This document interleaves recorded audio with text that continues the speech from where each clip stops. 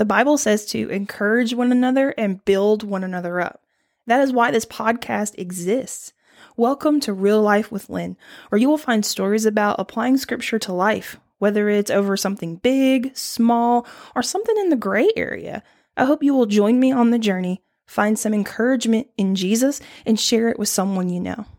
I have an uncle who absolutely loves telling all kinds of crazy stories, whether it's a story about pranks that he did on other people, or it's a story about just pranks that someone else has done. He loves telling these stories, and he will tell the same one 2 times in a row with the same amount of gusto, and I absolutely love it.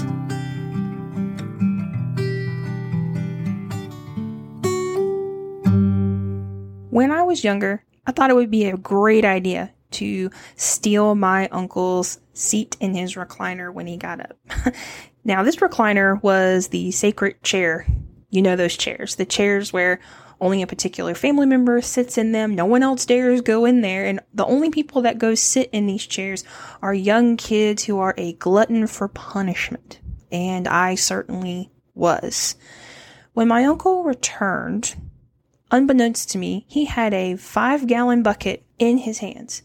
And he stood over me, nearly pouring that bucket out over my head, and he said in his loud, boisterous voice that he was going to dump water on me. And I believe that is the moment that the fear of God was put in me, because I'm pretty sure I cried and darted out of that chair, and I have never stolen his seat anywhere again my entire life. Turns out the 5-gallon bucket was empty and he was just pulling a prank on his young niece. But I learned a valuable lesson that day. Never steal someone else's spot, or you might have a fake bucket of water dumped on you. Now, here's the tricky part about that particular story from my childhood. I don't actually remember that in my mind. When I'm thinking about that story and even retelling it now, it's not like I'm going back into my long-term memory and I'm saying, this was a fond memory about fear. No, the only reason I know that happened, or believe it did at least, is because my uncle tells that story. And he retells it at family gatherings and tells me about it from time to time as a reminder that I was once a child with very little wisdom, but was also afraid. And he loves retelling it too. My uncle's a good storyteller. He tells all kinds of things, from pranks to jokes to sometimes serious stories, but most end with a laugh or a giggle. Stories are valuable teachers. That's one thing that I've been learning lately and I've been reminded of, is that a good story can be a gateway to a valuable lesson. Jesus actually proves this over and over in the scriptures. He tells about 37 different parables. Some are repeated in different parts of the gospels and recorded different ways. But overall, Jesus told about 37 parables. Now, what is a parable but a story with a lesson? I encourage you to think back to your early Sunday school days, if you had any, or if you can remember that far back. How did you learn different aspects about the Bible? Through storytelling. Sunday school teachers had to be good storytellers because they were telling us Bible stories, right? Stories are a valuable part of learning things. This season of my podcast, Real Life with Lynn, is going to be kind of filled with stories. What's the point of those stories, you may ask? I'm glad you asked.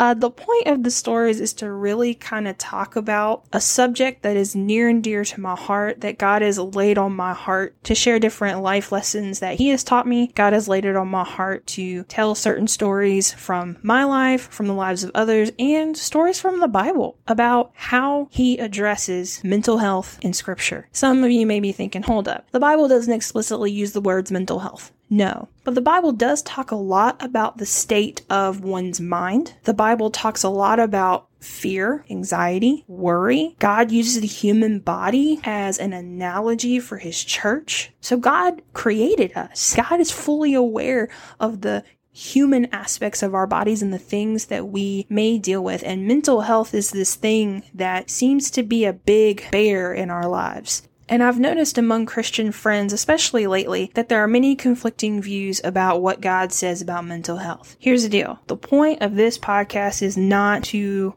force an opinion on anyone. It's also not to replace medical or professional help either. The entire point of this season of this podcast is simply to share some stories with you that give a little bit of insight and lessons into biblical principles around different aspects of mental health, from counseling to having healthy boundaries with other people, anxiety, fear, burnout, grief, depression. The Bible does address these things if you go around and you dig. So that's what I've kind of been doing for a while. I've been taking some time off so I can dig and be as prepared as possible to share some stories with you. These next episodes are really just a journey. It's a journey of me asking questions and basically just opening up a mic and sharing those questions with other people, hoping that it somehow encourages you to seek God in these matters yourself, to ask Him, okay, God, what is it you want me to do? At the end of the day, that is the main question to be answered between you and God as a person. Why do I believe that God actually cares about our mental health? Well, it's really quite simple, actually. The first verse that I memorized out of Scripture was John 3:16. And here's how it goes. For God so loved the world that He gave His only begotten Son, so that whoever believes in Him shall not perish, but have everlasting life. What a powerful verse. And there are a lot of things packed into it. But for today, here is the answer. Herein lies the answer to the reason why I believe God does care about our mental health also. When I first began learning that verse, and even when I was saying it out loud, my temptation is to gloss over the first half and go straight into what I get from God. Meaning that I want to focus on the fact that I get everlasting life. Amen. I would love to focus on the reward that I get from God because of His love for me. But here's the thing. The first roughly 6 words of that verse are beautiful in and of themselves. Here's how the verse starts. For God so loved the world. The world seems big and arbitrary or even abstract to us, but put it another way, sometimes what I have to do for myself in order to remind myself that God cares about me as a person, God cares about Lynn, I often have to say, for God so loved me that He gave Jesus for my ability to have everlasting life. And sometimes I sit back and say to God, God, you loved me that much. Not just the world in an abstract sense, but God loves you. God loves me that much. And if He loves us that much to send Jesus to die so we can have everlasting life, don't you think He cares about all these aspects of our humanity that we wrestle with day in and day out? I believe He does, because of who I know God to be. Not because the Bible explicitly says, well, God cares about your mental health, or not explicitly because the Bible says, hey, you really need to seek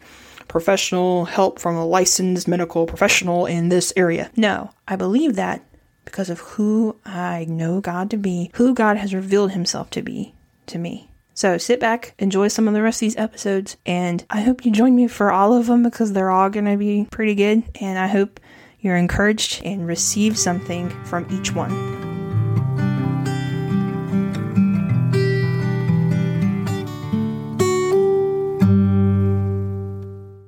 Thank you for listening. I truly hope you were able to find a nugget of encouragement or wisdom for your life today. I would love to hear what God is teaching you. You can connect with me on Facebook, Instagram, or the website. Don't forget, share what you learned today with someone you know. And also be encouraged. You're not alone on this crazy, curvy, and sometimes bumpy road I like to call real life.